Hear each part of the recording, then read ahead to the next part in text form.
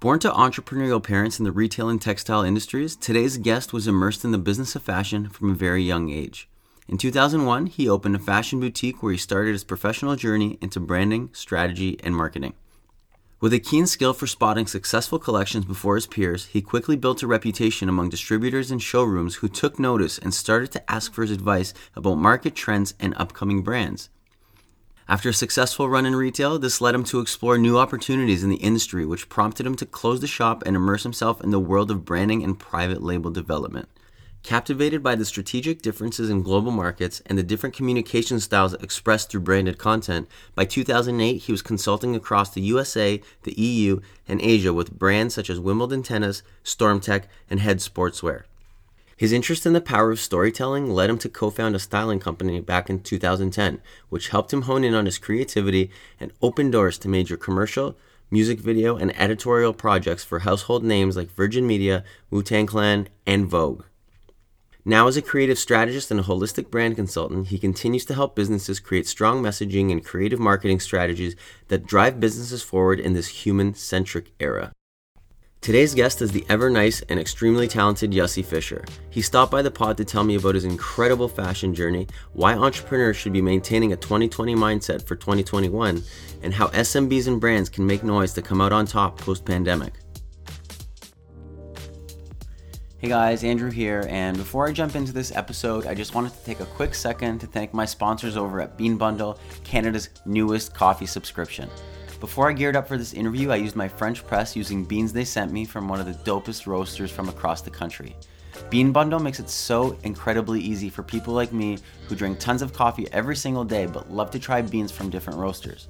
This process is pretty simple. You just visit beanbundle.com, choose how much coffee you want on a monthly basis, medium or dark roast, and they ship you different beans from the latest roasters on a monthly basis. Best part is that if you live in Canada, they ship to you absolutely free, and if you sign up using the code BUNDLE10, you'll save 10% on your subscription. Now go pour yourself a coffee and enjoy this week's episode. Got my man, Yossi Fisher. Welcome to the podcast, brother.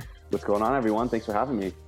Oh man, I'm pumped to chat with you. I mean, we've been having these discussions off the record, unrecorded, which I feel shitty about now because like they've been such good chats, so much value in our discussions, and we're gonna try to replicate it to some degree and tell your story and really extract as much value as possible. But yeah, you are a creative, super creative human being. You're a brand strategist, marketing, just like a really, really smart and experienced homie in fashion. I'm excited to chat with you. I have to say, welcome back to Toronto. I know you moved back recently. Your place looks dope in the background there.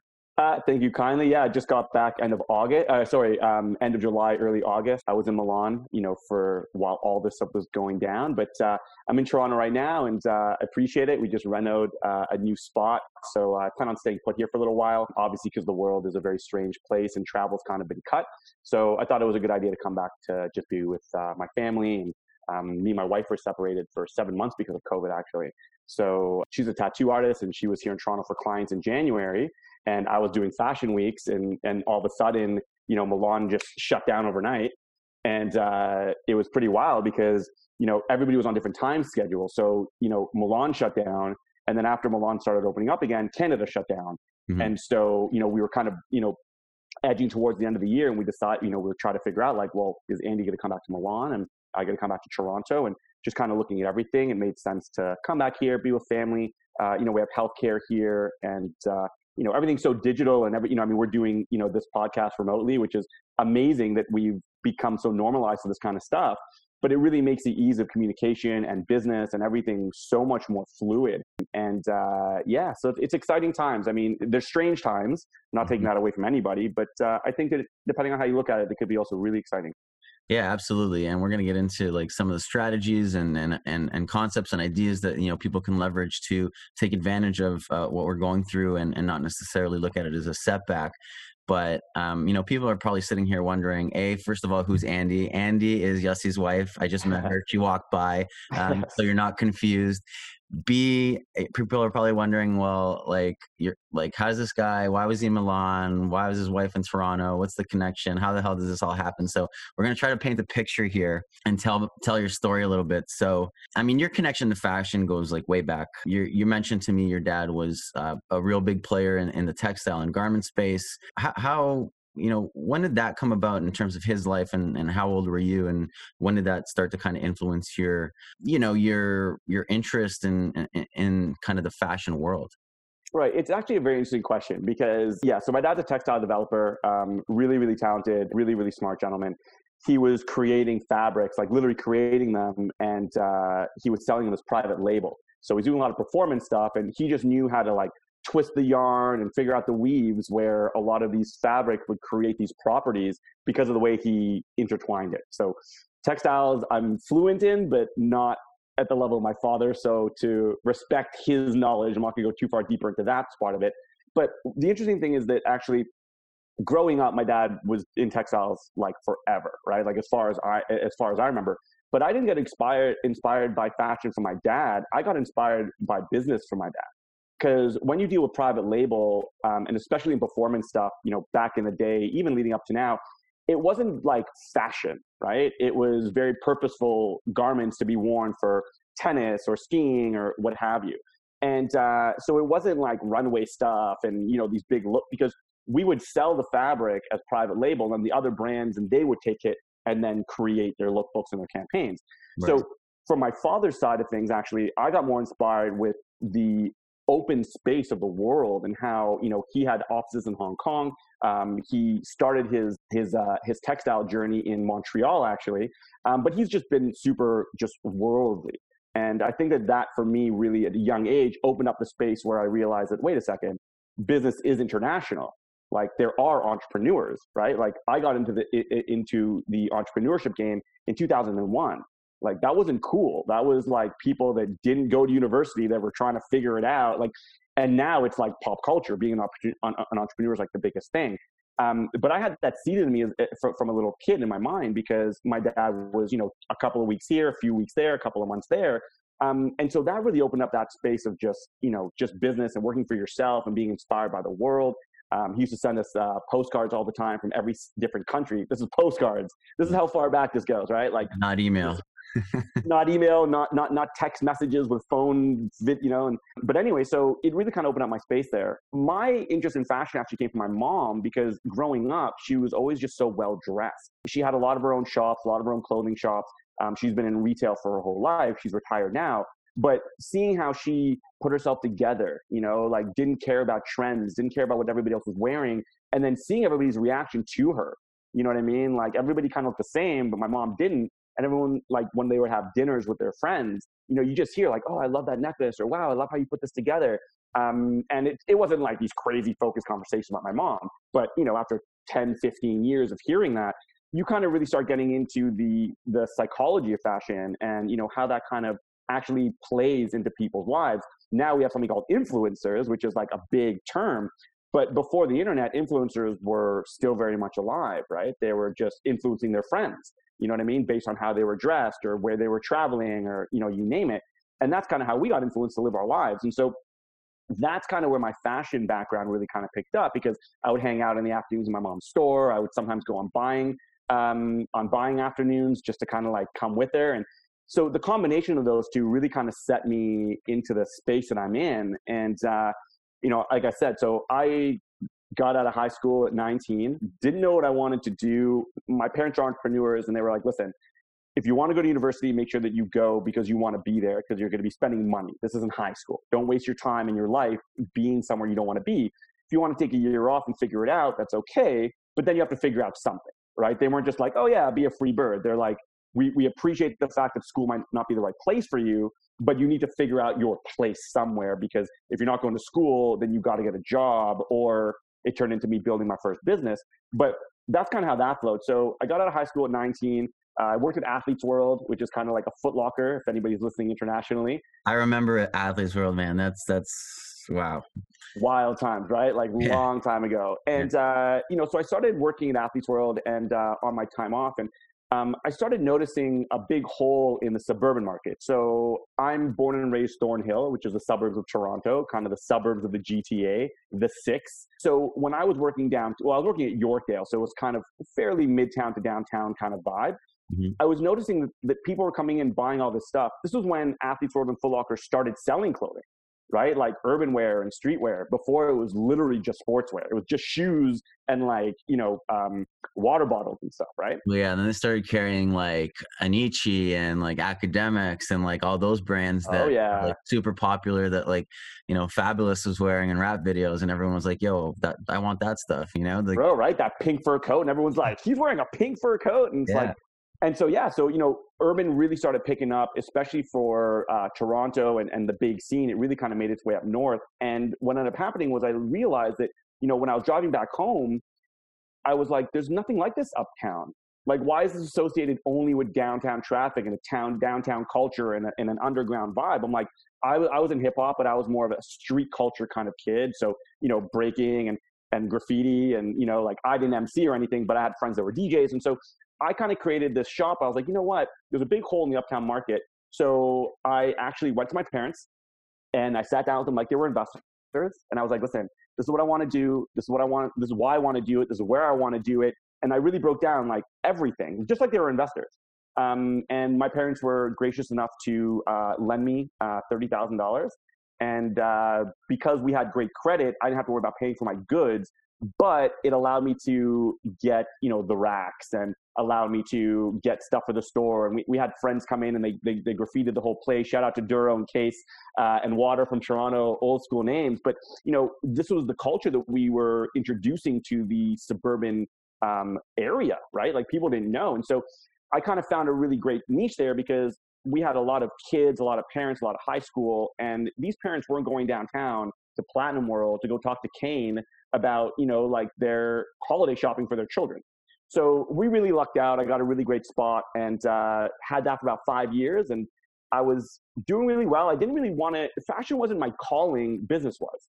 But fashion was the outlet that I found an opportunity in. It just so happened to be that was the one that I was like, the first idea was like, let's do that. So So how did your mom play a role in your store was called Ground Level, right? ground level clothing, yeah. You talk about your mom's entrepreneurial tendencies. I mean, your parents were entrepreneurs, which obviously makes a lot of sense now that I'm getting to know you. But in terms of like the retail store, was that proposition kind of like go figure it out on your own, or was she kind of like a mentor for you and like teaching you the ropes and teaching you how to buy things on terms and kind of merchandise and kind of go through all the nuances that it takes to build a successful retail store? Like, did she play a pretty big role in that? Yeah, very much so, actually. So, when I had my store, my parents were really supportive because I didn't come in and I was like, oh, I want to do this random thing and, give me some money. Actually, talking about that money. So, I just give you a bit of a background in terms of context of how significant this store was. So, I come from, I was born with a lot of money. My parents had a lot of money. We lived in a 10,000 square foot mansion and we had a 40-foot yacht and we lived on a golf course and we went first class everywhere. And that was my upbringing until about 11. In 1988, 89, recession hit and my family lost everything.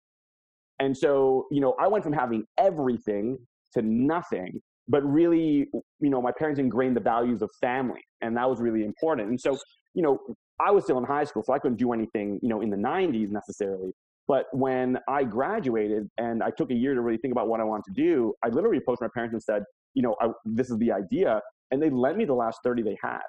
You know what Wow. I'm saying? Like, I was like, my parents gave me so much. I'm like, let's do this store and then give the money back to the family. Right. And so it was about, getting a house again. Like we went from a mansion to like renting a bungalow. Like So that's really, sorry to interrupt you, but was that wealth, was that like, I'm assuming your parents were obviously immigrants and like, both. so was that all that money that they earned, like just from starting their own business, from textile, from retail, like that's not old That's money. it. That's like, No, that's it. Canadian Yeah. dream type. Like I went over there and I made it and wow. Yeah, my mom's actually born in Morocco. She's from Tangiers, and when she was growing up, she was picking cotton, like, and Wow. that was just normal. It wasn't like, oh no, we're poor. It's like my mom has 11 brothers and sisters. They lived in one house that had 2 rooms. It was the kitchen, and then it was the master bedroom for the parents. So my mom and her brothers and sisters all slept on the same mattresses. but it was normal. And so she would pick cotton and carrots and potatoes, and that was her upbringing. Family, those family values were so ingrained in who she is that it really kind of, as we were growing up, obviously was really important. My dad was born and raised in Lithuania, and then made his way over to Montreal, and then got some opportunities with textiles. He was working with Tip Top Tailor, making all their poplins and all their when Tip Top was massive and there was like $1 million shirt orders. My dad studied in Japan for textiles, opened up an office in Hong Kong, and then he just was a hustler from the get. He came from a bit more modest, like he came from a bit more like he went to university. His family was kind of middle class. It wasn't anything crazy, but all that wealth was accumulated for my parents, and Wow. A lot of love to them. So when I spoke to my parents about that, and I was like, listen, this is what I want to do, they wanted to succeed, not only for me, but because the whole point of it was to just elevate our family again, so we could have a home that like we actually bought, and have cars, and like do things that we didn't have the luxury of doing for a long time, because of as entrepreneurs, recessions can really fuck you up, excuse my language, but like there's nothing given. There's not like, oh, you made 5 million and you got all this in the bank, like, but tomorrow 9/11 can happen, or Corona can happen, like, so that there is no security with that. But it's also a personality trait, and I think that it's something that's it's not for everybody, and I don't think that that's a for better or worse conversation. I just think that you got to be self-aware about it. And so when I went up to my parents, they knew me already. They knew my tendencies. They knew how I dressed. They knew that I was into the culture. They knew that I knew what I was talking about, because they were also business people. So when I was saying stuff to them, they understood. They're like, oh yeah, that actually is a really good area for that. And, oh, I understand why you want to do that. Like, they broke me down. It wasn't like, hey, no problem, Yossi, here's a bunch of cash. It was like what we had. Well, it wasn't a handout. You had a business plan. You had, like, this was a methodical, thought out kind of endeavor, right? Like, it was a business. It wasn't like, Mom, give me 30 grand. I'm just going to buy a bunch of inventory and, start a store. No, like, you had a plan, the location, you probably, I can imagine someone like you would have like a visual of like what was going to hang where, and like, oh, for sure, what the store is going to look like. Right. So like, I think any parent wants to help their kid, but I think when it's strategic and methodical, and, you can to treat them like investors and prove to them that, hey, it's the best, right? Yeah. Like, then sure, everyone's going to be hesitant to give you money, because you never know if you're going to get it back. But it's like, I guess we looked at it as, in business, you have to look at your situation and really kind of like your opportunities, and where to leverage different things. And so for us, for example, my parents had great credit. So because they had great credit, I was able to get 90-day terms. This is 90-day terms. This is 2001. People don't get 90-day terms anymore. But we had A1 credit, right? So I was able to get 90-day terms. So I was selling stuff faster than I had to pay it. And so that's really what kind of kept us, because of that, perspective of the business and the industry, and doing all the buying. And just to refer back to your question, my parents wanted me to succeed. It wasn't like, oh, we hope I'm the best. So, my mom has had a lot of experience with retail buying and negotiating. Like, there's a lot of things that I didn't know, and they were really graceful with that. They, the first 2 seasons that we were in the shop, they sat with me in my buying meetings, and, let me take the reign. But then when it was like negotiating or different things, or if there was something I didn't consider, they would mention it. And we built a great rapport with our suppliers and everything. And so, one thing led to another. After a couple of seasons, I mean, my mom would work in the store because I need some time off, of course. I had a couple of friends working for me and some interns, but ultimately it was just me. And, it was just, it was a blessing. I learned so much about, driving. We would take a van, drive to Montreal at 4 a.m, go to all the factories, make crazy deals with these people, and then drive back the same night. Like, and we would do that all the time. So that hustle, I never would have known. Mm-hmm. And so there's a lot of retail strategies that go along with the information that I have, or the knowledge that I attained. But that's kind of where it kind of started going up. Now, the interesting about it was that, like I said, it wasn't really a fashion thing for me. It was more of a business thing for me. Mm-hmm. But I really had a good knack. I had a good feel for trends and fashion and vibe. I was one of the main stores that built LRG in Canada. I was one of the first people in the country to even have it, let alone even know what it was. And, we had Dub back in the day. I don't know if you remember Dub. But then we had a Nietzsche, and we had academics, like academics will wear suits. And so anyway, so what ended up happening was, over time, just through conversations and through these buying, and networking events, I was connecting with a lot of really big people, and a lot of CEOs were, in my Rolodex, and they would hit me up and be like, hey, Yossi, like, we're thinking about bringing some new brands in. Do you want to come in and take a look and tell us what you think? With academics, for example, I knew the buyers there really, really well. And one of the buyers took off for a better opportunity. And then the distributor would call me in and they'd say, hey, listen, we would like to get you in to do your order first because we'll do the national buy based on what you book. Right. And so it really kind of just escalated. And then after you were setting the trend basically for, what the top 10, 15, 20 pieces were going to be out of their entire, their sample collection, right? Well, in Canada, because in Canada, back in the day, like the sample collections weren't everything that the US got. Yeah. So, I mean, I had to pull some strings sometimes to get some stuff that was exclusive. But yeah, we kind of rolled through that. And, over time, I realized like, the retail thing's cool. But after 5 years, I was like, you know what? I don't want to renew a lease and be here for another 5 years. Mm-hmm. I have a lot more opportunities, a lot of things going up. So just through everything, I closed up the shop and I moved to LA. I'll give you kind of an overview of the next 15 years and we can kind of get to some other stuff. But ultimately, I moved to LA and my dad was doing the textiles and he was negotiating with a company out there called LBH, Lily of Beverly Hills. They own the right to Wimbledon tennis. And my father was in negotiations with them. And so once the negotiations were done, they were like, okay, great. Well, we have to design the collection now because it was private label. And when we're ready, we'll place the order for the garment and for the fabric and everything. And while they were in negotiations, though, me and my father created a capsule collection for them already that they didn't know about. So when everything was ready to go, they were like, okay, we'll get back to you guys. And we said, well, actually, we have a whole program already designed for you. So if you want it, then it's yours. Did you actually physically design that? Yeah, I designed it. Like tech packs and everything? Everything. Full tech pack, lab, like, you know what I mean? Like we had the white lab, like the whole nine. How did you know how to do that? Is that something you just figured shit out and did it? And because you knew this was a massive opportunity, or did you have some experience maybe from someone else, from your dad, that kind of you had your feet wet a little bit with it? Because that's not something you can necessarily, you just pull up like Adobe and you're like, this is of course. Like, well, I mean, I guess I guess because my dad was an immigrant and like he was really smart business wise, but technology wasn't his best friend. So, because, growing up, he'd always have secretaries to do all the stuff. That's how things used to, you know what I mean? Mm-hmm. But then when, like I said, once we hit recession and he couldn't have a secretary anymore, he would ask me for, oh, can you help me with this email? Or, I have to create this tech pack on the computer. Can you just transfer? Like, I wasn't doing any thinking. I was just doing stuff for him. Mm-hmm. But in the process, I learned so much about that. And then he'd randomly be like, hey, Yossi, take a look at these whites. He'd have 5 swatches of whites and he'd be like, which one do you think we should use? And I'd be like, well, this white has a bit too much yellow in it. And this white has a bit too much pink in it. And it's something that not everyone can do, but for some reason, my eyes could see it. And it was just through passing, just by helping my dad, that I really kind of like built up. Wow. And I think that over the years, he realized that that I was giving input that these brands and companies were actually using, mm-hmm. right? Like I was on like the back end because I was still at school, and it wasn't like, hey, I'm working with my son.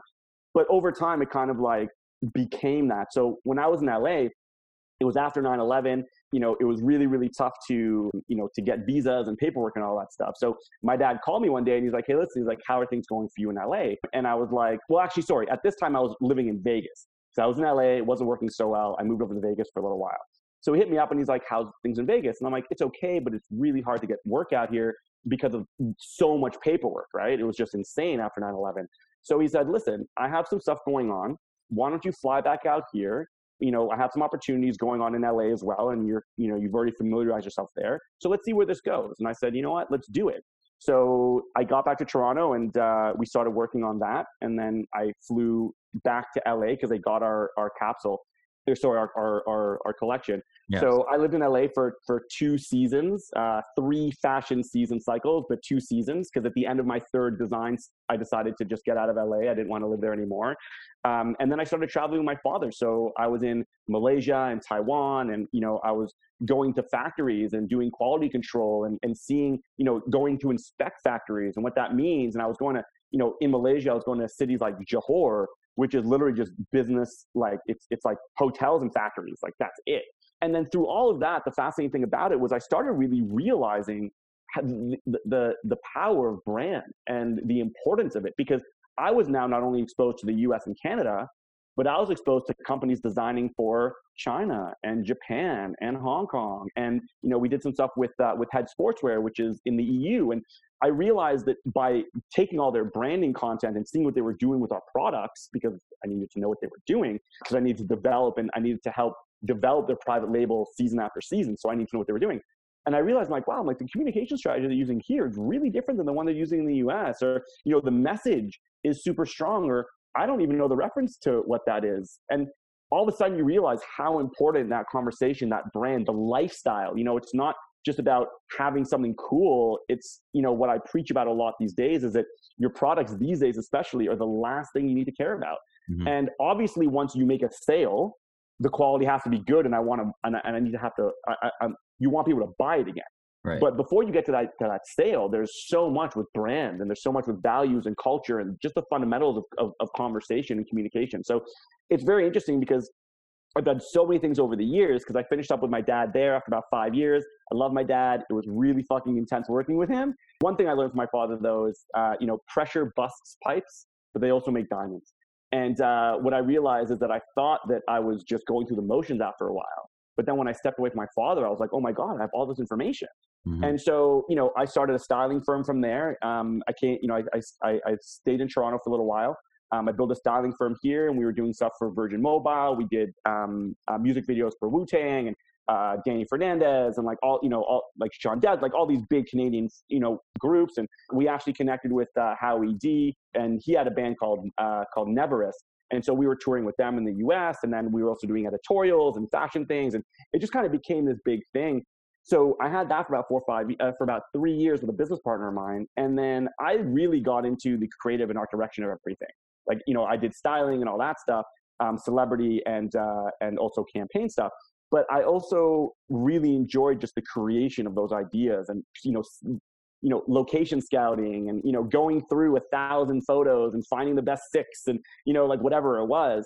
And so what ended up happening is I decided that I was with a business partner of mine at the time, and he was, he's in the music scene. He really likes it. Because we were doing so many musicians and artists, he actually decided to stay in the music business. He's actually now a tour manager for a really well-known artist. But we were kind of sitting around being like, okay, so what's next, right? We're in Toronto. It's like, we're really busy and we're making good money and like, that's great. But like, what's the evolution from here? And he said, to be honest, I think I'm going to keep on pushing through to the music business. And, like he was seeing someone at the time. He's like, if they move to Hong Kong, I'm probably going to go. And I thought about my life and I was like, you know what do I want to do? Mm-hmm. Right? Like singling yourself, from your business partner, because you're so intertwined all the time. And then all of a sudden I said, you know what? I'm going to go to London and I'm going to try this thing out. Why London? So I was, okay, this conversation is a really big conversation about my past year, but pretty much I was seeing somebody at the time who has been wanting to go to London her whole life. Okay. And things were going really well for me. And she asked me if I wanted to go, and I declined. I said, listen, I appreciate that, but like you've always wanted to go to London, like, you're still pretty young. Like, do you want to move to London with your boyfriend and da da da da da?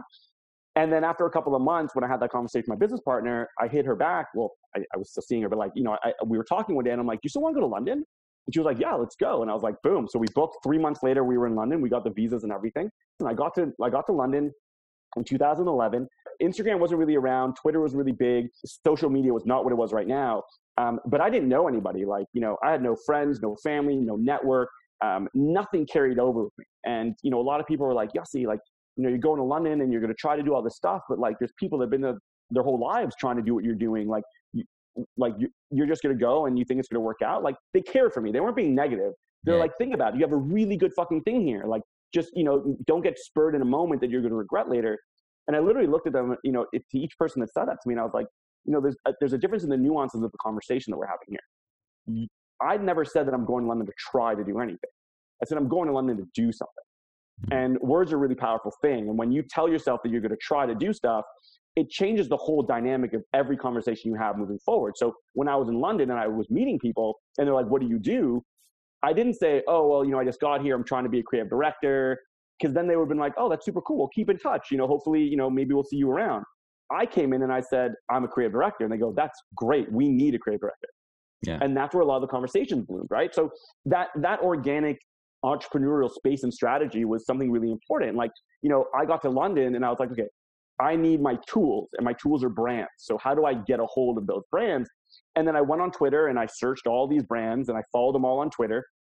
I found a lot of PR companies because here it was a lot of showrooms back in the day. And so I was trying to find showrooms in London, but I found out that the PR companies hold the showrooms as well because they hold all the sample collections. So I started following all the PR companies. And then the PR companies were retweeting people being like, can't wait to go to Blow PR's press day. On my way to Purple PR right now. You just start stalking these people on Twitter and being like, oh, I'm going to show up at this event and I'm going to meet these people. And bro, that's exactly what I did. So literally what I did is I'd wake up in the morning and I would do the exact same thing. I'd be like, can't wait to go to Purple PR press day. Excited to see everybody at Blow. And then when I would get there, they'd be like, oh yeah, Yossi, we just saw your tweet. Welcome, come on in. And so, being an entrepreneur, you got to really find your waves and your flow, and you got to understand, how to make shit out of nothing, right? Totally.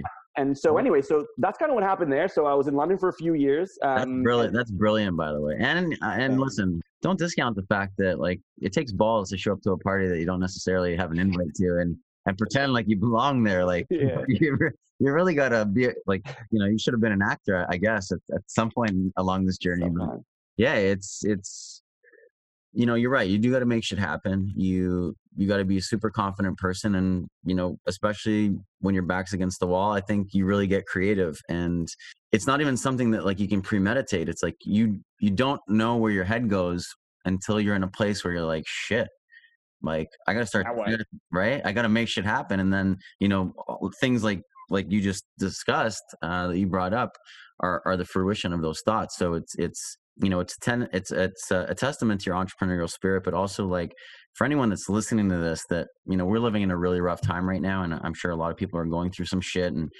maybe think they're unworthy or they don't belong or they suck at business. And the truth is you probably don't, but now's the time to, really put your back against the wall and get creative, kind of like you did. And I want to hear how this kind of evolves now. Cause you're totally. You're shaking hands and kissing babies with the right people.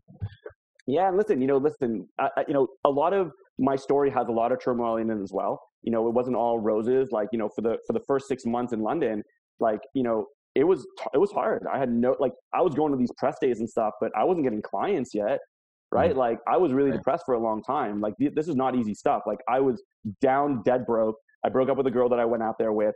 I wasn't getting hired. I had somebody try to sabotage my career while I was out there. It was wild. This isn't an easy thing. And that's why I say entrepreneurship's not for everybody, because I don't get affected by my losses. I learn from my losses. You know what I mean? I've been in the industry for 20 years now, and we'll get into the last 5 of it. But I've been in the industry for so long, but I've taken my hits and I've grown and I've learned and I've matured. There's times where I've had no money at all, where I'm literally just depressed and crying and unsure and people, whatever. But then I've had times where I've had a lot of money and I've traveled the world, and I'm blessed to say that I'm in a good place right now. But I was okay with that, right? When I got back, you have to be, right. You have as an entrepreneur, you have to be, right. You just told a story about your family and how you're on yachts and jets, and you're probably one of the wealthier families in Canada, I would think, at this point, if you have that kind of wealth, and to lose it all like this, but have the ability, a lot of people would melt down if they were like, I had this, it's gone, I'm done, life's over, I'm giving up, I'm throwing in the towel, I'll never get back there. Or you just have a switch in you where you're like, well, I already did it, so I'm going to do it again. And I think that genetics and DNA comes into play, and especially your epigenetics, who's around you. I mean, the interesting thing was, just to kind of go back to this. So this was a lot of me understanding myself and being, self-aware. So when I closed my shop, a quick little story before I went out to LA, I closed my shop and I was like, okay, so I need some money in the meantime because I'm stepping out of retail. I'm trying to do something else. And I remember getting a job as a waiter, and I went to the interview, and I came back to the house and I was excited. And I told my dad, I'm like, he's like, oh, what'd you say? I'm like, oh, I had an interview. And he's like, how'd it go? I'm like, I got it. He's like, that's awesome. What did you do? He's like, what did you get? And I'm like, oh, I got a serving job. And he looked at me and he goes, so after everything that you've done and you've learned, you're now going to be serving? And it hit me I thought I was making my parents happy. I'm getting a job and I'm being responsible. And my dad was like, after 5 years, after everything, you're going to stop and be what are you doing? And then that's when I decided to make the move, because you know what, you're right. And I appreciate that I had the support of my family. right? Like they don't agree with everything that I do, but in that particular situation, it was the driving force to be like, oh, you know what? Okay, cool. Like if my parents appreciate that, like this is really what I want to do, and they're not worried about me making them happy, they want me to succeed, Right. then I'm going to go for gusto. And I've been doing it ever since. So just to finish off my story for your audience, I know it's been a long one. I appreciate everyone who's still, like really interested in all this stuff, but It's a good story. It's a good no, I story. appreciate it. Yeah. I appreciate it. So anyway, so what ended up happening was I was in London for a few years, and the first 6 months I said were really, really crazy. But then all of a sudden I started getting jobs, and I paired up with an incredible photographer, Adam Alex, and we started getting big campaigns, and we doing campaigns in Switzerland and in Paris and in London, and flying around the world. The people that I was hiring were the people in London that have been trying to do it for a long time, and I was grateful to do that. We did 2 pretty big campaigns in Cape Town, and to show my appreciation, I got us a private chef. I took my whole team to a spa day. Like I flew them out for me from London because they were with me from the get. Right. So when I had the budget, I was like, yo, you guys are coming. Like, so I'm going to lose a few grand out of my pocket, but you're coming with, because this is us. This isn't about me. This is about community. This is about culture. This is about who you're engaging with, about your friends, about your network. And when I say network, I don't mean like using people for network, but I mean the open conversation of friendships that you have when you're in this type of niche. You generally, you end up opening up this wild, beautiful network of conversations and people and minds and inspirations. It's not about a network that could do something for me. It was a network that I was being inspired from. You know what I mean? I wasn't asking for anything. I felt like I was taking more. So when I got these big budgets, I was like, all right, guys, let's go. So let's hop on this plane and roll out. But anyway, so I was there for a few years, and then my dad gave me another call, and he asked me, kind of what was going down, and I ended up coming back to Toronto. My dad developed a brand new fabric, but this time, instead of selling a private label, we turned it into a brand. It's called Copper 88, and it's performance still. We're across Canada and internationally selling. And we started that because it was like, all right, well, when my dad retires, there's no legacy there to pass on, because textiles is like a very specific thing. Like you need to pretty much dedicate your life to it to get to the level that my father was at. So I couldn't carry that on for him. But in terms of creating a brand and a business, well, that's something that I could do. My brother was doing a lot of Fortune 500 seminars for H&M and like big places, because he was living in China for a while. So he's now CEO of the company. I've stepped away because obviously there's a lot of other things going on with me. But I came back to build a company, with my family again. It's a very interesting way that this kind of all happens, the way that my family runs, and for better or worse, we're always kind of in it together. So anyway, so I moved back to Toronto, and that's when I met my wife now, Andy, which we kind of introduced to recently. And so so I came back and started working with my dad. I met my wife online, and we literally hit it off. I told her a week after I met her that I loved her, and I think 3 days after that, I asked her to move away with me. And that's kind of where that whole thing happened. So from Toronto, we moved over to Berlin. We were in Berlin for about a year and a half. And it wasn't really my vibe there. I love the city. I love visiting. I could stay a month or two there, no problem. But for living, it wasn't really where I wanted to like really keep going. So we came back to Toronto to get married. And and then literally the day after our marriage, we decided we were going to move to Milan, because my wife's half Italian. Mm-hmm. So we got married on September 12th. September 13th, I was on a plane because Fashion Week started September 15th that year in London. And I went to London and head straight over to Milan. And then we moved to Milan. We were there for 3 years. And during my time in Toronto and in Milan, I decided to focus a lot more on consulting, because I was working with all these brands and all these people. And when I'm talking throughout my years, if we're in a project together or something, I'm happy to talk about your brand or whatever. Like, it didn't matter. I wasn't a consultant mindset back then. I was just, sharing information. But then once I started getting people and brands messaging me in between seasons, in between collections, hey, yo, let's go for a coffee, I want to ask you about this, I realized that I had a lot more clout in terms of my approach and my perspective on the industry than I personally even thought. Mm-hmm. Because it was just me. I'm just a Jew from Thornhill, man. I'm like, it's just me, right? But I'm working with these massive international companies. I did collaborations with Refinery 29, and we've done stuff with massive platforms.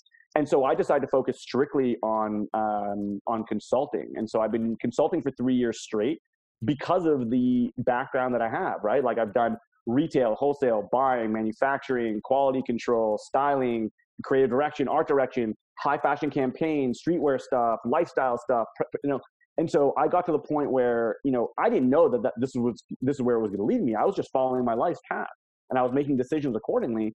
And then consulting just seemed to be a right fit for me. And I've learned so much about it over the years, really exponentially. And now my style is kind of like a mix between a consultant and a coach, which is a really interesting space to be because people are usually one or the other because they're kind of very rigid structures in terms of how you approach your clients. But I looked at it and I was like, if I'm consulting, like, it didn't feel right to not also coach because fashion and business is also a mental game. I work with independents and I work with small and medium sized, SMBs. And it was apparent to me how the market was evolving and changing and how many conversations people weren't having that needed to be had. And then that's why I started, just like yourself, I'm, sharing tons of information. I'm doing tons of interviews. I'm doing lives. I'm, everything because I'm just trying to give as much information to the industry as I can to have them think a different way. You know what I'm saying? And long story long, I guess, but that's what brought us here. So I was in Milan for 3 years. And like I told you before, what ended up happening was, everything was great. We planned on living there. And then Corona happened to the world. And I stayed there because we didn't know what was going to happen. And then the world got locked down. But I decided to just make the most out of it during lockdown. So for anybody that hasn't followed me or if my followers are listening, I've done so many interviews, so many lives. I'm doing so many posts. I'm sharing so much info because I wanted to heal the industry, and people are like, wow, like no one's talking like this, Yossi. And I'm like, it's because I'm not afraid of anybody. What do you mean by heal the industry? Like what, I find that such an interesting comment to make because not because the industry doesn't need healing, because I think, if you ask anyone who's got even, their pinky toe in the game, they'll say that there's a lot of change that needs to happen on so many different levels. But like, what do you specifically mean by that when you say, I used the time to start healing the industry? Like, what was the issue you were trying to fix? I think that a big part with fashion in the industry is most people go down the same route, right? Like they go to fashion design school and, they watch Vogue and all these fashion weeks. And, everyone's kind of like a lot of the industry that's in the industry is very romantic with the industry. And what ends up happening is that romance is very detrimental to a lot of people because they're looking at this facade of the industry that's been kind of presented to them, but that's not how it actually works. And, for me, I didn't come in from like fashion. I didn't go to Central St. Martin's and I wasn't, working at Vogue. And I just kind of came in and I just started, right? Like I had nobody. My parents helped me with the store setup, but in terms of fashion in the industry, like I came in on my own, like, right? Like my parents and my dad didn't introduce me to anybody. It wasn't like that. And so I think that over the years, I realized that, the conversations I'm having with people, everybody was like, oh, that's interesting. Or, oh, I didn't think about that. Or, wow, like the industry, like, I didn't know that that's how it worked. And I was like, and for me, it was common knowledge because that's how I processed my whole life. But then once I started consulting and really getting into the minds of people and how they work their businesses and what they think is important versus what's not important, that's when I realized I'm like, this industry needs a lot of healing, especially now we're a lot more human centric and we're a lot more about, the humanity and less about products and more about brand and culture and, those fundamentals. And I work with a lot of brands to heal themselves on the inside because just because you post a photo and you say that you're about something doesn't mean that you're that, right? Like so I work with a lot of my clients on building that foundational structure where you might have a good idea and a good vision and, and that's all great, but products are the last thing you really need to care about when you're really building in this market, right? Like we were talking earlier, if you buy a product, then it needs to be good quality and you want your consumer to keep on buying from you. Like it's important, but before they even touch your product these days, there's so much conversation needs to be had. There's so much groundwork that needs to be done. Like sometimes I'll work with clients and, like the discovery time, sometimes they feel like it takes so long and they're like, man, like I want information. I want you to give me stuff. And obviously I do that. But, as we go through 2, 3, 4 months, they go, I get it. I get why we spent so much time on that one specific thing. I get why we spent so much time on what brand DNA even means.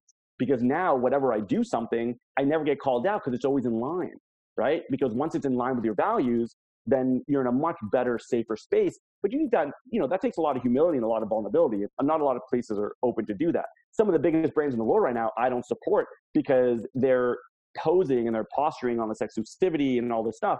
But the actual core culture of them were built on really bad morals and values.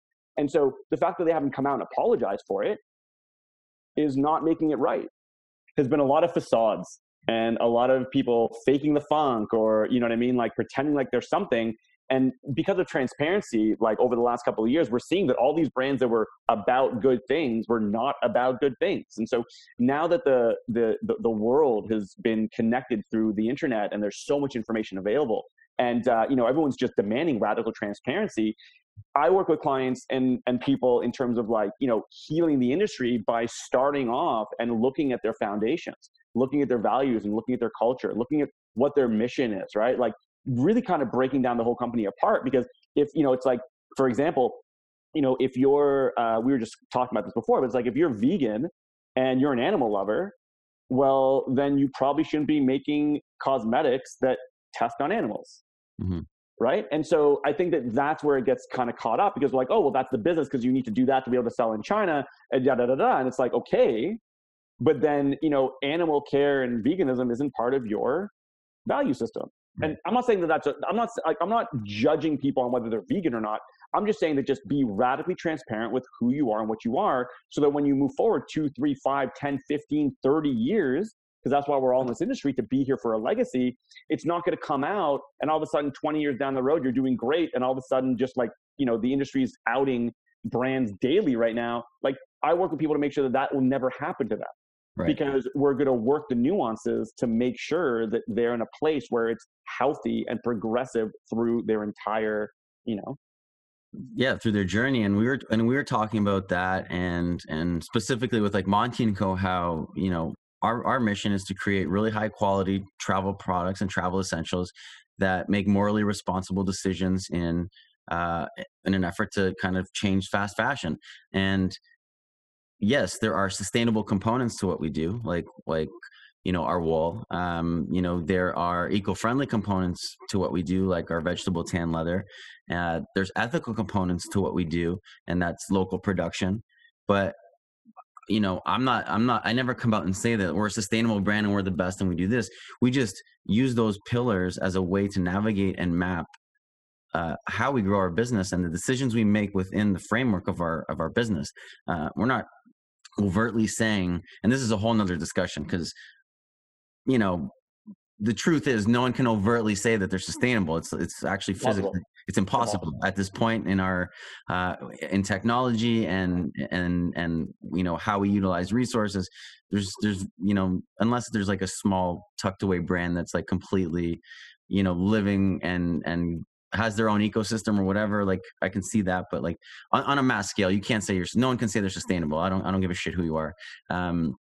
But it's really leveraging those pillars that you can develop to govern yourself and really protect yourself down the road. Because, someone could say in 20 years from now, well, you said you were sustainable. I was like, no, I didn't. I never said that once. I said that we use sustainable, raw materials that are better for the environment, Yeah. And I think that's a really important, it's a really important A, distinction, but B, a way to grow a business, especially now in a world where we were talking about it before. Like, you can't say your stuff is made here and in X and it's actually made in Y, because like you'll find any factory now, everything is out there. Like it's not like, the 70s and 80s where you can say one thing and no one knows where your shit's actually made. Like people will find out, and customers want to see that. Customers want you to be like, hey, I'm in my factory in Toronto, or I'm in my factory in China, but these are all the people involved in the process, not like hiding behind the fact that you're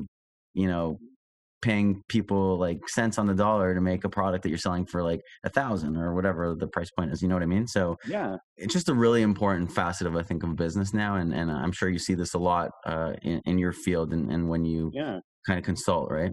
Yeah, because I think that like, and the sustainability angle that you just mentioned is really interesting, and I'm actually, it's really great to hear that you're not calling yourself a sustainable company, but you have sustainable initiatives. Mm-hmm. And I think that the industry likes to hold on and latch on to these hot topic terms, right? everybody wants to be sustainable right now. But I think that, like I was saying, so when I work with brands and they're like, oh, we want to be sustainable. I'm like, okay, well, wait, let's break that down. Yeah. Right. Like when you say sustainable, what do you mean by that? Like, oh, well, we're reducing our water waste when we're creating denim. Okay, so that's cool. So just say that you're eco-conscious and you're using less water. Yeah. Because the second that you call yourself sustainable as an umbrella, there's a million ways that you can poke holes in that, because, oh, well, you're sustainable here, but you're not sustainable here. And so I work with clients to create that health. And what I mean by that is to be able to ensure that their values and their morals, that not only do they understand them on their own, because a lot of people just say stuff, but I'm here to challenge them and say, okay, so what do you mean by that? And then I try to find the key parts of it that actually do align with their values. That's a very honest story that really makes sense, that they can actually use for their communications and whatever have you. But then if they ever get caught with a situation where someone is actually challenging them, they're in a very clean and healthy place to say, hey, listen, like, this is what this is. Like, we're transparent. You can go on our website. You can see the factories that we work at, and you can check them out yourselves. Like, and so I think that it's when I say, I'm trying to, provide, what would you say? Healing. So, yeah, sorry. So when I say, like, well, I want to heal the industry, it's really by that. And that's not just from startup brands. These are a lot of brands that have been acting a certain way for a long time because nobody's been caring or pulling behind the sheets. But now all of a sudden, everything's radically transparent and they're shaking. People are like, what do we do? Like, there's multi-billion-dollar companies and brands that have no idea what to do because they have so much, but like, you know what I mean? Like, behind the scenes that they're not, proud of. And, we were talking about that, and I don't want to get too much into that, but I think that, there's definitely a level of humanity that needs to be put into every brand, right? Like, whether that's socially, whether that's, eco, whether that's, you name it. But I think that people want honesty right now, and they don't want to be sold anymore. And I think that, I guess to sum up this kind of question, I'd love to move on, but like, one main question that I ask anybody who approaches me is, if you take away your products from your conversation, from your photos, what is your brand saying? And they go, what are you talking about? We make products. And I'm like, well, that's why you're going to lose. Because the world doesn't want more products. The world wants more things that resonate with their values. Brands are essentially the new religion, right? So as human beings, we want to gravitate towards stuff that really resonates with us, right? Religion for a lot of people isn't the case these days, but brands are. So they're trying to find brands that resonate with their values that they can then champion when they're walking around and they're doing their things. But now it's interesting because people that are in the know, if you're rocking a brand that is bullshit or like just terrible for the earth, people are now judging you on that, being like, really? Like, you wear that makeup, or really you support this brand? Like, don't you know what they're doing? And I think that's a great step in the right direction. And I find it really fascinating where the market's going right now. But that's the honest truth. Like, a lot of designers that I talk to, and they have their like brand names as their social. I'm like, don't do that. Just put your name down. And then, you can have your company handle or whatever, but like, just be human. You're the designer behind this thing. You'll have way more content to share. You'll have a lot more context to be, like exposing your community to, and just be honest, like, just be wholesome, and it's complicated, but it's also really simple when you really know how to break it down. Yeah. And I think, I've said this before on a number of different podcasts, and this is something that like I always struggle with is knowing what kind of content to put out and what to say and what's interesting and what's not, and like that can all be very intimidating. But I think the punchline here is like, in terms of your business, once you have all those things aligned and the message is clear and there's a level of transparency, then everything else kind of flows naturally. Like, you just tell people what you're doing or what you've done or what you plan to do, what's next, and everything's just very organic. Where if it's like anything else. If you're hiding a secret, everything becomes about hiding that secret versus just putting just telling the truth and putting the right message out there. So it's interesting that you say that. In the scope of communications, because this is something you obviously specialize in. How would you distinguish though between, we're talking a lot about brand, like what, what is your brand's mission? What is your brand's core values? Like, how do you distinguish between branding and marketing? Because I think people that maybe are getting into, they're starting to grow, or they've designed a collection and now it's time to, like, tell the world about it, build a website, get a social media, whatever the case may be. It can kind of be very confusing. What is branding and what is marketing? How do you distinguish them? And I guess, is one more important than the other? And that might be a stupid question asking you, but because I have a feeling I know what you're going to say. But yeah, is like, how would you distinguish between the two, and which one would you spend more of your attention on, or would you? Well, I think that when you look at that, I think that, like, first of all, marketing and branding are essentially one and the same in terms of a full circle mentality. Like, they both play off of each other, but they're also very, very different. So branding and brand is what I've kind of been, mentioning over and over again. It's like the values. It's your culture. It's what you're about. It's what you stand for. It's like, everything about who you are. It's your reputation, right? Brand is essentially your reputation. Whether you're an influencer and your personal brand, or whether you're a massive company and that's your brand. And this isn't just fashion. This is everything, right? Like, it's all essentially reputation. And that's the way the transparency comes in these days, because that transparency is exposing people's actual selves, right? Like, and people are realizing, like, wow, their reputation, actually, they've been lying to us for this long time, or not, or wow, like, their reputation, supersedes themselves because I know them already so much, and I, like, whatever the case is. Now, marketing is the communication of all of that. So they all play in the same kind of sphere. So once you have all that brand and that branding solidified, and listen, branding is a bit more of an open conversation, because branding also means logo and hang tags and packaging. But I found the feeling you're talking more about, like, the branding, like the soul of the company, not just like the things that they're making, right? Mm-hmm. So when you look at that, once you kind of figure out what your branding is, what your stance is, how you believe, what you believe, yada, yada, yada, then the marketing is figuring out dynamic ways to communicate that message. Now, the reason why I call myself a holistic consultant is because I look at everything. I don't look from the ground floor up. I look at it kind of more as like a carousel, right? Where, like, you're going in this full circle, and you have to keep on, because you're going to evolve. Your brand is going to change over time. It's inevitable. You're going to learn more. You're going to be more conscious. You're going to be more aware. You're going to want to expand into maybe another niche or another genre. Like, that's business. That's what happens. But when you have your marketing on and you're communicating your brand, that's what's driving, right? Like, that's what's driving your success. So they're one and the same, because in your marketing, you still need to be, essentially you're branding at the same time. But without a proper branding structure and a proper brand structure, your marketing is going to kind of be all over the place. You know what I mean? Because you're just going to be latching on to maybe things that you're interested in, but don't constantly keep this repetitive nature of your brand's core mission statement. And marketing is super, super important. And marketing's not sales for everybody out there.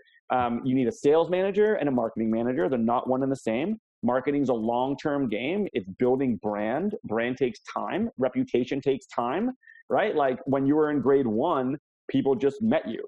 But in grade 5, well, now you have a reputation. Are you a nice person? Are you a bully? Are you smart? Are you not? Are you, giving? Are you, like, so, that type of thing does take a lot of time to develop. And marketing is the strongest tool that we can use right now, especially across social media. So I think one thing that kind of eludes people when they look at social is that, it's a very interesting place, social media and social media marketing, right? So on one hand, what I think a lot of brands struggle with is diversifying their conversation, because they're like, well, how do I express this in many different ways?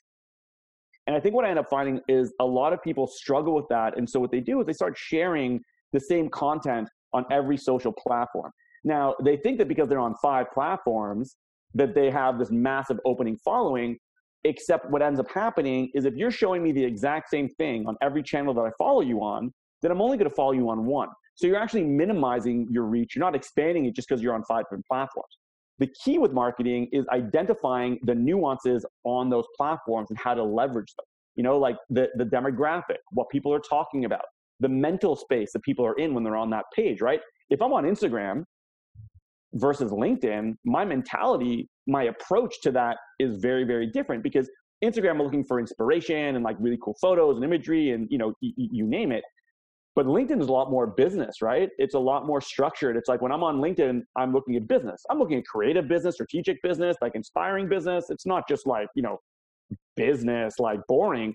But the way that I'm communicating on LinkedIn is different than I'm communicating on Instagram, because they're different markets and there are different ways for me to express my brand through marketing it on different channels, because I can show the dynamic nature of my brand. It's not just product, it's inspiration, but it's also sustainability. So you can go onto LinkedIn and talk about sustainability in your brand, and you can just champion sustainability and just share topics that might not be like, hey, my brand's doing this, but be like, wow, this is a really cool thing in the sustainability movement that just happened, right? Like everything kind of needs to intertwine itself, and that way you never get lost.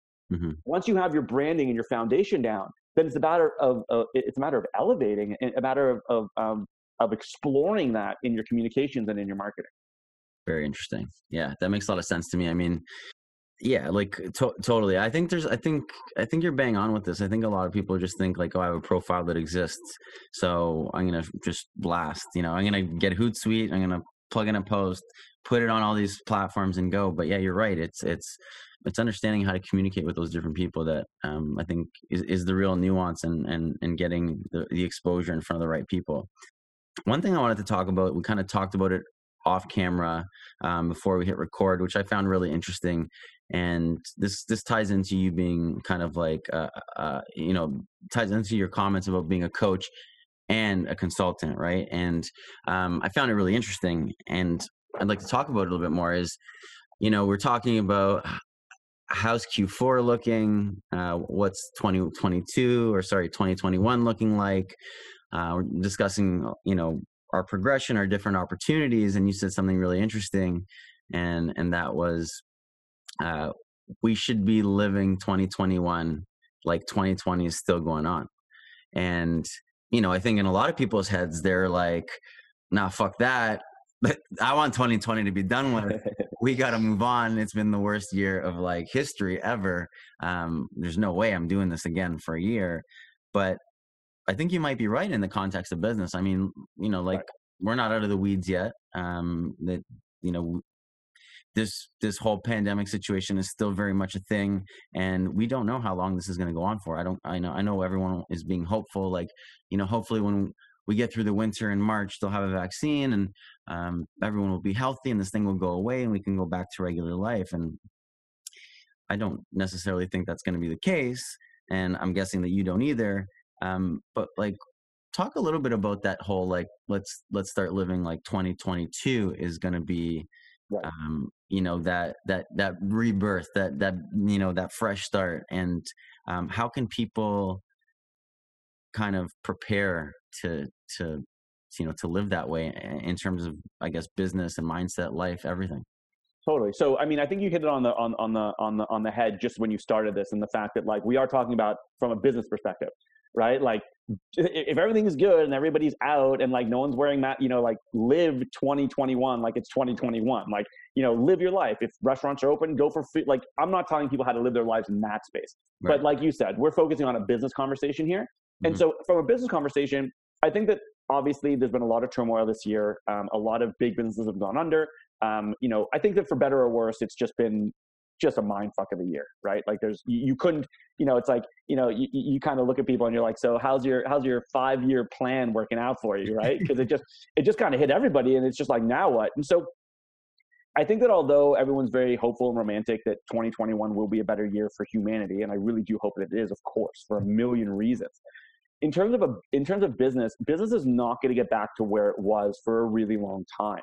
And what I'm seeing a lot of businesses do, and it's very apparent, I think, during fashion weeks as well, is that people seem to want to ignore what the world is and what's going on, and hoping that like 2021 is just going to be this like New Year's is going to happen because Corona cares about your calendar, and like and all of a sudden the year is going to open up and it's going to be 2021's finally here. 2020 was crazy, but that's not the case. So what ends up happening is, when I'm working with a lot of people right now, a lot of my clients, our strategy is to really kind of survive 2021 and make our movements, right? If there's opportunities to excel and to make more money and to, I'm all about that, right? Like, I'm all about the progression.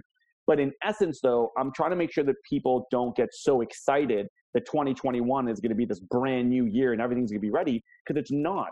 Our behaviors have also been changing dramatically. And I know that a lot of people are really focusing on digital, and it's a great place and a great thing to do. But it's also because of the life that we're living now, we're driving towards digital so much. So all the data is crazy skewed because we don't really have that many options in terms of shopping or building businesses or, marketing. Like, retail spaces are kind of a mess right now. And so you don't have many options in terms of that. But at the same token, though, you want to be able to look at 2021 and be like, okay, well, or look at 2020 and be like, okay, so for 2021, what do I got to focus on?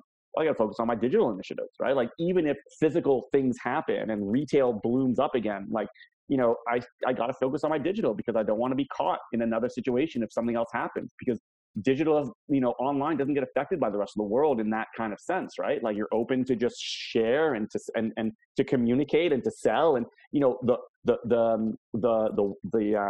the weather and diseases, like, they don't really interrupt the online thing, but they do interrupt how we live as human beings. So instead of like holding your breath and then thinking that 2021 is going to be amazing and business is going to be back to normal, I'm very much letting people know, like, listen, treat 2021 like it's 2020. Look at your finances the way that you were looking at them mid-year. Look at who you're hiring. Look at the collections that you're making. Like, minimize, right? Eliminate variables, reduce your spending as much as you can, and live by that for the rest of next year. If you have more money and you have the opportunity to and you start flourishing, then that's amazing, but you still need to look at it through the lens of 2020, not 2021. And like, people think that we've seen the worst of this, but we haven't, because the end of the year, January is going to come around, more businesses are going to be out of business. Like, a lot of people, because it's now the new tax cycle too, right? So businesses aren't going to be claiming anymore, because they just can't support their staff, and there's so much that's going to get into the way of that. And so 2021 is going to be really the aftermath of 2020. It's not going to be the fresh start to life. And so we need to cautiously navigate while being progressive, right? Like, my clients are making money right now. I'm not saying to sit back and not do anything. I'm saying be a lot more thoughtful and mindful of really what next year is going to look like, not what you want it to look like. Don't be romantic, be more pragmatic, and then be strategic on top of that and layer it and make sure that you survive the year. And like I said, if you're flourishing and blooming, I think that it's great.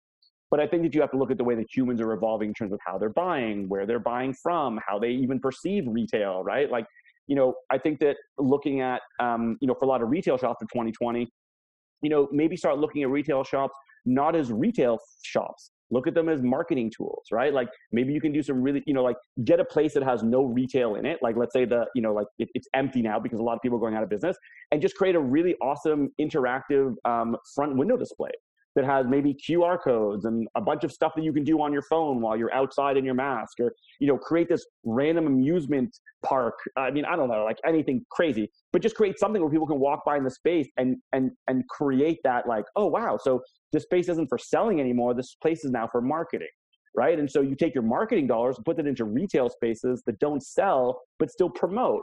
And, I was talking about it recently. It's like, if you can go into a street, let's say Toronto, for example, and you take Queen Street, it's a massive city hub. There's a lot of stores that are going out of business. So it's like, if you were a brand, look at the next year and say, okay, well, a lot of places are going under, which means that that rentals are probably going to be a lot cheaper next year. I'm going to almost imagine that eventually they're going to have to figure themselves out, because these people that own these companies or these business these buildings need to make money, but they can't just be empty. So if you find a really good deal, for example, what if you did a pop-up like experience, like I said, whether it's just through the window or whatever, and you just found on one main street of where your country or your city or whatever is, and then just like literally every other week, just rent out another space and move around the city, do these random, like, show yourself, communicate, market yourself. I think that's where we go back before, where it's like, if you're focused just on selling in your product, especially in this world, you're going to lose. It's just unfortunate. Unless there's some people that are just holding on because they have billions of dollars and they're just holding their breath right now.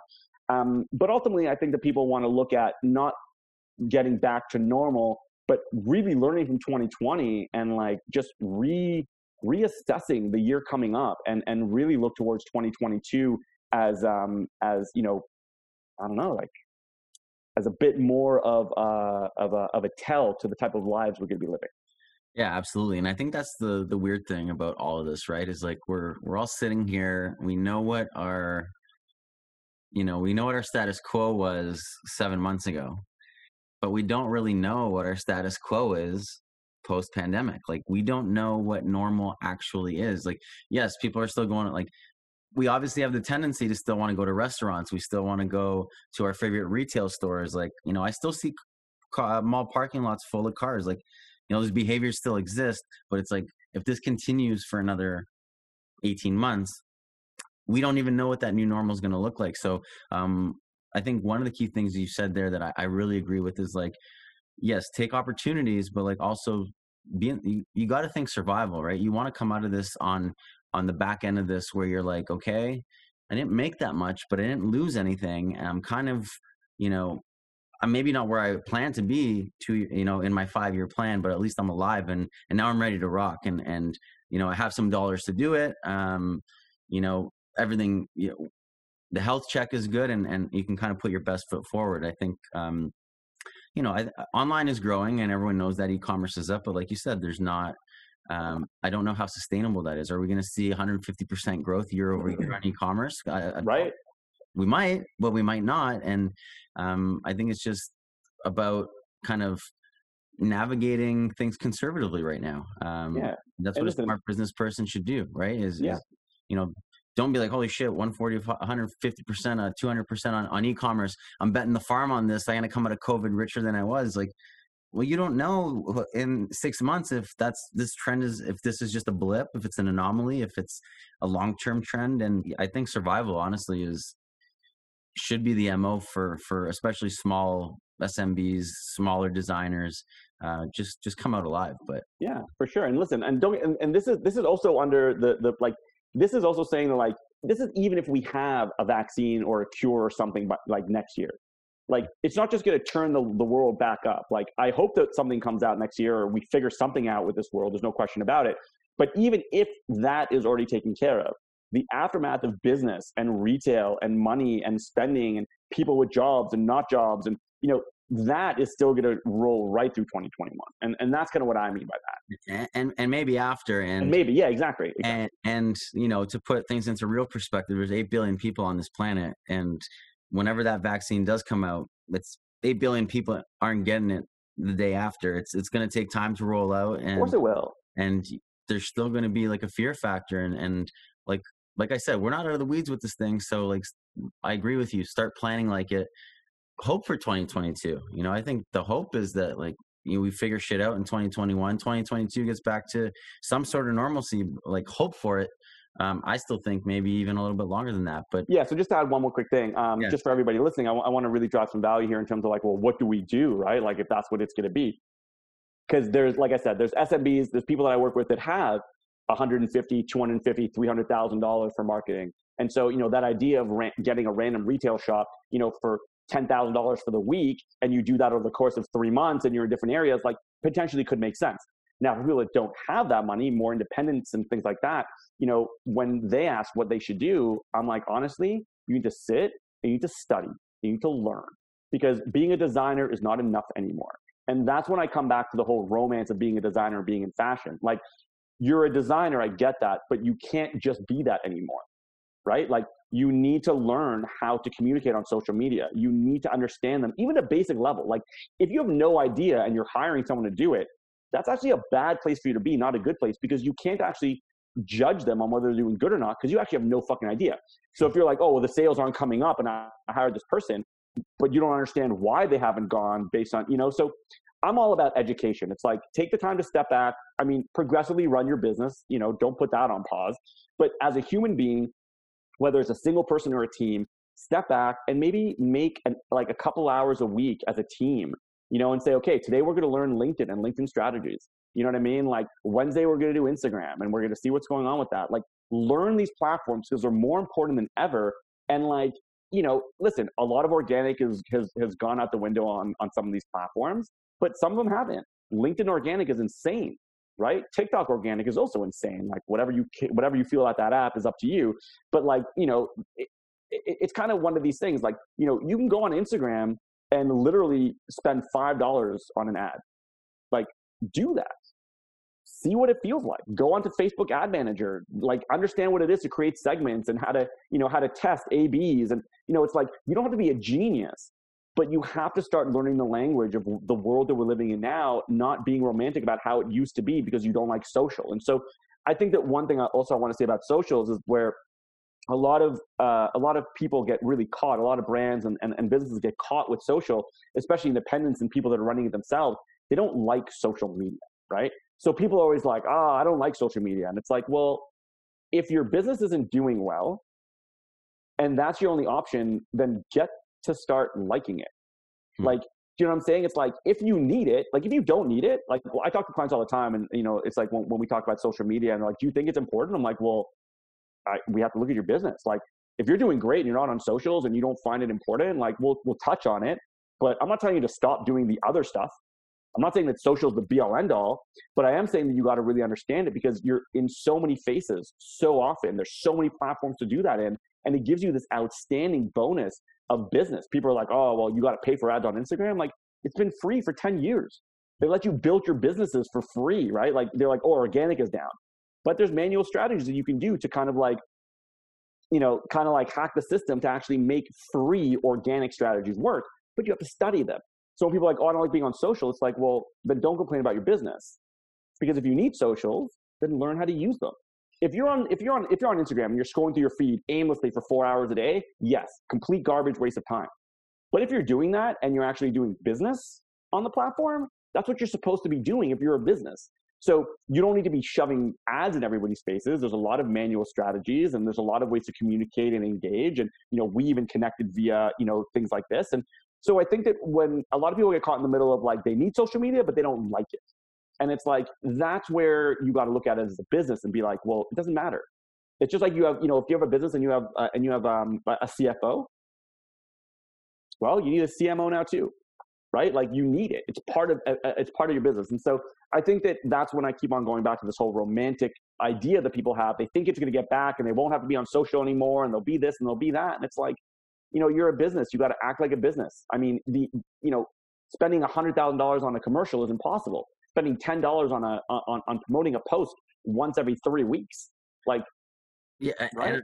I know this is like maybe oversimplifying it, but guess what? Like, it might cost $100,000 to do this massive shoot. It costs $0 to go like this. Hey, whatever. I'm so and so from this company. We're going through a tough time, but we're part. It's just like you could do it for free, and then social media is free. And one thing you said there that like actually works, and I can vouch for this, is I don't go on Instagram unless I'm doing something, like, honestly, like maybe 15 minutes a day I'm on Instagram just like mindlessly scrolling. That's why I stopped doing it, because I'm right. Like, I don't even give a shit about what anyone's doing because everything's just the same. Like, this guy's having coffee, this person, it's just there's just nothing new and exciting. So I stopped using it for pleasure. But what I started doing was I use it for business development. Like, one thing I like to say I'm really good at is networking and developing business. And now I use Instagram. I follow all of my retailers. I post notifications for when all my retailers post something, and I'll add my 2 cents when they do. Like, hey, let them know, like, I'm here. Like, I'm not ignoring you. And that might seem inconsequential, but it's not, because it's, and this is what we're going to get into now. And I think what we're going to end off with is it's making noise, right? We talked about this before we recorded it. And you told me, you're like, use the rest of this year in 2021 to just make fucking noise. It doesn't need to cost you anything, and just make noise. And so this is where I want to go with this now is, I'm using Instagram like that to make some noise, and it might not be that loud, but it lets either retailers that want to be in, or people that I want to work with, and people that I think want to work with me, let them know that, like, hey, I'm paying attention to what you're doing. I'm not hiding behind a pandemic and whatever. But in the context of making that noise, I think I want to end off here is like, maybe you can provide some value on like 3 actionable steps where an emerging designer, a small brand, someone with a shoestring budget, like, we're not talking about people, like you said, that have $100,000 to go burn on a retail space, but like 3 actionable steps that someone with a shoestring budget, like right now, without even blinking, can put into practice to make some noise, to keep their brand top of mind, and hopefully help them survive and thrive post pandemic. Right, totally. So, and that's a really great question, and I appreciate that because I think it'll create a lot of value for people. Like you said, right, the social media and these spaces, they're free, right? Like, you can kind of get on there, and when I'm talking about making noise, it's not just being all about you, right? Making noise is also getting into conversations, building community. And I think what happens is a lot of people become so passive. They'll make a photo, they'll put a post, and they'll sit there. And if they don't get enough likes and they didn't make a sale, they're like, oh, I hate social media. Yeah. And it's like, but you're not engaging with the platform. You're just taking from the platform. And nobody wants to just give you because you think that you deserve it. So, in terms of getting onto social media, like in a way where you don't have to spend a lot of money or like $0, you can, like, so for example, on your retailers, you said you put on notifications. Mm-hmm. So let's just say that we'll use Business of Fashion as a random example, okay? I follow Business of Fashion and I have notifications turned on because every single time they post something, I will go into that, I will read it, I will leave a thoughtful comment. I will like other comments that I agree with. I will comment on comments that I agree with and start a conversation, right? Like, because this is within my branding sphere. This is what people know me for. This is where I really thrive. And so I'm engaging and communicating there, right? Like that drives attention to your page. You don't have to comment, oh, hey, check out my stuff because that's spam. And don't be like, oh, yo, like, here's my website, because you don't want to spam people. But if you get somebody's attention, it's always going to filter back. It's going to funnel back to your profile anyways. You don't have to tell them that you're a designer. If you leave a thoughtful comment and they think it's cool, they will check your profile and they will see that you are a designer. Maybe they'll follow you. If they do, you can hit them back on the DM. Hey, thanks so kindly for following me back. That was a super great conversation. I don't know, right? Like, but don't like follow, unfollow. Don't like spam like people, and like don't just leave random emojis, and like, engage, like really, really engage. So on Instagram, for example, with $0, you can do reels, which is really, really good right now. You can run stories. You can connect and comment, and you can go through searches and find things that you like and like the post and comment it. You can share other people's posts. Just make sure that you actually tag them in the post, because just because you share it doesn't mean that person gets a notification. You actually have to tag them. So now you're building communications and you're building more brand, more awareness. I resonate with this thing because it was a really great post, or it was, on my creative sphere, or they're really championing sustainability, or, brand, there's so much there. But on Instagram, you can do, like you said, you pull up the thing, you take your phone and you just say, hey, what's going on? Hope you're having a great day. That's a piece of content. You know what I mean? Like, and I think that stories is a bit more voyeuristic than posts are, which is great because you can just share your life, share your flow, share your journey. And if you're all on brand and you have your values intact, then you never have to worry about saying the wrong thing or doing the wrong thing. And that's why that brand coming back full circle is super, super important. Another way on LinkedIn is a great, I just want to give you a few different platforms here, but like LinkedIn's really, really great because their organic reach is wild. And the cool thing about LinkedIn is that you can share posts, you can talk business, you can talk about whatever's in your sphere, you can comment on posts and engage with people and post as much as you want. Like share something and leave a thoughtful comment, write a full article about something, like, comment, tag, on other people's posts. The really cool thing about LinkedIn is when you start doing that, so connections on LinkedIn work really interesting. So on LinkedIn, if you comment on my post, then all of your followers who are interested within that sphere because of the algorithm, whatever, but like if you comment on my post, then all of your followers see that you commented on my post, whether they're following me or not. And that is very, very unique to LinkedIn, because even on Facebook, if somebody comments, unless you're friends with that person, you're never going to see their activity. So the more that you entice people to engage with you, ask questions, you know what I mean? Do polls, like whatever it is, the more that you're engaging with that platform and making noise, but noise that creates value for people, having conversations, things to talk about that engage, that strengthen your brand, that they're like, oh, wow, this person actually knows what they're talking about. Every single person that hits you up on your own post, their followers are going to see that, and you're going to get way more connections, and you're going to build more network and more business. And so there's a lot of ways to build and make a lot of noise on these platforms without spending money, but you have to spend the time. Mm-hmm. And you can't not spend money and not spend time and then complain that your business is suffering. Like you don't have money, spend 4 hours a day, spend an hour on every platform that you're on, figure out a really good, strong manual strategy, and do that every day for 4 hours a day. You'll be amazed at how your followers go up, your likes go up, your engagements go up, your opportunities come up, your clients come up. Like, you just really have to understand the nuances in all these platforms, because like I said, the way that I'm talking on Instagram is going to bring me a certain type of clientele and a certain type of attention. LinkedIn will bring me a different type of clientele and a different type of attention. So now I'm opening up the ecosystem of my brand or my business to invite people to it, right? Like it. So I think in terms of like making a lot of noise, there's a lot of ways to do it for free. But if you have a business, you got to treat it like a business. I think people got really soft. It was really easy to make money, and it was really easy to, like when the algorithm was in everybody's favor and nobody cared, like it was easy. And I was talking to associates of mine in Italy. They own a PR firm out there, and we're doing something really big coming up. And we were talking about it, and they're like, why don't you think that a lot of these big businesses have any idea what they're doing? I'm like, because in a bull market, everybody's a genius. Yeah.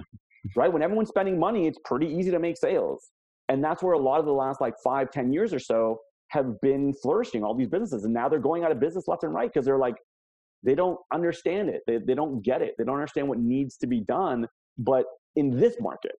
Yeah. And so I think that's what people really have to start looking at and saying like, okay, like if this is my business, I have to treat it like one. I have to set up a structure and a strategy, right? Like, and actually put the time in if I don't have the money. And then you can do different things, right? Like I said, on Instagram, LinkedIn's a bit more expensive for that, for advertising, but on Instagram, you can literally just like promote a post for $5, right? So what? You get 30 people to look at it, great. But then 5 of them are brand new customers. Yeah, and I think the punchline is too, it's all learning, right? Like, you might have never spent any money on boosting a post, or like you said earlier, being in Facebook Ads Manager. Now's a really great time to figure that shit out, and it really isn't that complicated. It's not. It's not. Like, and just to not to cut you off, but like just for everybody listening, like Andrew brings up a really good point. Like it's not that hard at all, but like you have to learn it. And if everyone's like, well, how do you do it? Or it's like, go onto YouTube, go onto Google, your best friend, and type in best strategies for Instagram. Like what changed on LinkedIn in August? You know what I mean? Like what new platforms are coming up? Like there's so much free information out there. You know what I mean? And that's why I do all these things, right? Like when I give all this information, all this advice, and I do so much stuff. I'm a member. I'm a mentor at TFI. I'm trying to give as much value as I can to people, because a lot of this stuff is just very searchable. I don't really charge people or my clients for stuff that like you can just Google for 2 seconds on YouTube. I look at actual like steps for the actual business, what their communication and marketing needs to be like. We look at the nuances on these platforms, how we can leverage them. Like that's what I charge people for. I don't charge people for information like this. And that's why when people hit me up and they're like, hey, da da da da da, I give them some information. I'm like, but honestly, go to Google in the search. And they're like, don't you want my business? And I'm like, what am I going to do? Like, I'm going to charge you for something that it's everywhere. Like, just go find it. Like, here's some links. Here's some great articles. Like, go read it. But then the ones that can't afford me, we get into a different conversation, because it's a lot more precise, a lot more tactical, a lot more long-term. It's a lot different. But ultimately, like, there's a lot of information out there. And I think that the people are just lazy. Yep. I agree with you. I mean, and never has it been easier to learn a skill. I mean, literally, if you want to become a fashion designer, you can actually go on LinkedIn and learn how to draw for you're preaching. I mean, fashion schools are such a waste of money. I mean, that could be a whole episode on its own. Oh yeah, and I don't even want to. Yeah, like that could be a whole episode on its own. But I think the punchline is, like, if you're an entrepreneur, a business owner, a designer, and like you're like, well, how do I get my first customer? How do I get my first 100 customers? It's like, it's never been easier. Before, you used to have to get a retail store, convince a retailer to buy your collection. Like, now you have all the leverage. Like, just 100%. Pick up your phone, take a photo of it, go to your competitor's Instagram, follow 100 of them, comment on their thing. One of them's gonna buy your thing if it's good. Like, it's I mean, like I mean, in terms of following people randomly, that's not something that I generally promote, because it comes off across the spam. But I agree with what you mean in terms of engaging with them. Go to their posts, like their stuff, leave a thoughtful comment. I'm just oversimplifying my thought. Like I think those days are gone where you just follow people, they follow you back. It just, that doesn't work. But for the for the, the But you're right. the understanding and the context of how easy it is like, that's all it really takes, So here's one random activity that everyone can do just to kind of to leap to, just to kind of like end off with it. Yeah, just to kind of, so for example, people are like, okay, so, how do you get that attention and how do you get the right people? So what I'll tell people to do, exactly what you said, I just want to elaborate on your point. So one really easy thing that people can do is, if you're a brand or a product or an influencer or whatever, if you're a yoga teacher, like you name it, doesn't really matter. One easy, quick, free thing that you can do that really will help if you do it over time. Don't do it once and then say it doesn't work, because that's not how life works. You got to really put the time in and over time. What you can do is, let's say that if you're a yoga teacher, for example, go to one of the most famous yoga teachers on Instagram. Go to the people that are following them, not the people that they're following, the people that are following them, because you know that if they're interested in that person, that they'll probably be interested in your stuff too. And then I literally go through the people that are following them, and I go one by one, and I go to their first photo and I'll like it. If it's a photo that I like, you know what I mean? Like if it's a baby holding a knife, chances are I probably won't, because you got to be somewhat reasonable. But I'll like the thing and I'll leave an actual comment if I really like it. I'll be like, yo, like, I love those pants. Where are they from? Or, yo, that's a dope set. Or, wow, you created that art. Like, I've been trying to do acrylics too. Like, any tips? I don't know. Like, whatever the case is, right? But what ends up happening is now you're targeting people for free that you know are interested in yoga. So you don't even have to do an ad to target. You can literally do it manually. And then I think Instagram lets you go down to like 200 profiles, and then it kind of like refreshes it. Then go to another one. Go if you're a yoga teacher, go to a healthy eating a page, like, and then just literally do that and be honest and be sincere. Like photos that you actually like, comment something that actually brings some value or like actually engages, so it doesn't come off across as spam, because that's not the point of this. You're trying to build community. You're not trying to you're not trying to annoy people. So that's something that's very easy, very basic, very clean, but it's targeted manual strategies to build you up. And I think that you just need to take some time and really think about that and be very mindful about how you spend your time on these platforms and what you're on there for. Listen, I don't want to say it's easy. It takes work, but like, it's easy, it just takes work. So you just got to be willing to put in the time. You got to be willing to learn new things, learn from your mistakes, treat it like anything else. Make notes on what works, what doesn't, build on that. But speaking of building on that, there's been a ton of really, really, really great value in this episode. Happy to hear that. Your story was incredible. And thanks. I wasn't talking so long for everybody. No, it's all good. It's still developing, which is really interesting. You've just provided a ton of value. I'm grateful for having you on here, and such a great discussion. And just before we kind of sign off and I'll let you go, why don't you let people know where they can hit you up, how they can get in touch with you if anyone's looking for some for some consulting, for some brand advice, or honestly, if you haven't noticed by now, Yossi's a people person, so I'm sure he'll talk to you for no reason at all. Where can people find you? Yeah, well, totally. Anybody is more than welcome to hit me up on any of my platforms. You can find me at Yossi Fisher. So Instagram is Yossi_Fisher. LinkedIn is Yossi Fisher. You can do a search. There's not many Yossi Fishers out there in the space that I'm in. But if you'd like, you can go to my website. It's yossifisher.com. And you can actually go onto the site, and all the things I'm talking about right now about giving value and providing value, on my site, there's actually an entire page that's dedicated to all the interviews that I've done, all the podcasts I've done, everything that's kind of been me sharing information. And you can go to my website, and there are tons of things that you can listen to, that you can follow along with, that you can just on your own time learn free strategies, learn ways to improve your business, especially during Corona, but also just as the whole. So if people really want to get more information about me, obviously yossifisher.com, there's my about page there, but there's also a lot of free advice. It's really tactical that I actually provide a lot of my clients with as well, that you can just go at any time and really get a lot more value. So I really appreciate this, Andrew. It actually felt more of a conversation than like I don't know, it's just like a really good flow. So I'm really happy that you reached out and we made this happen.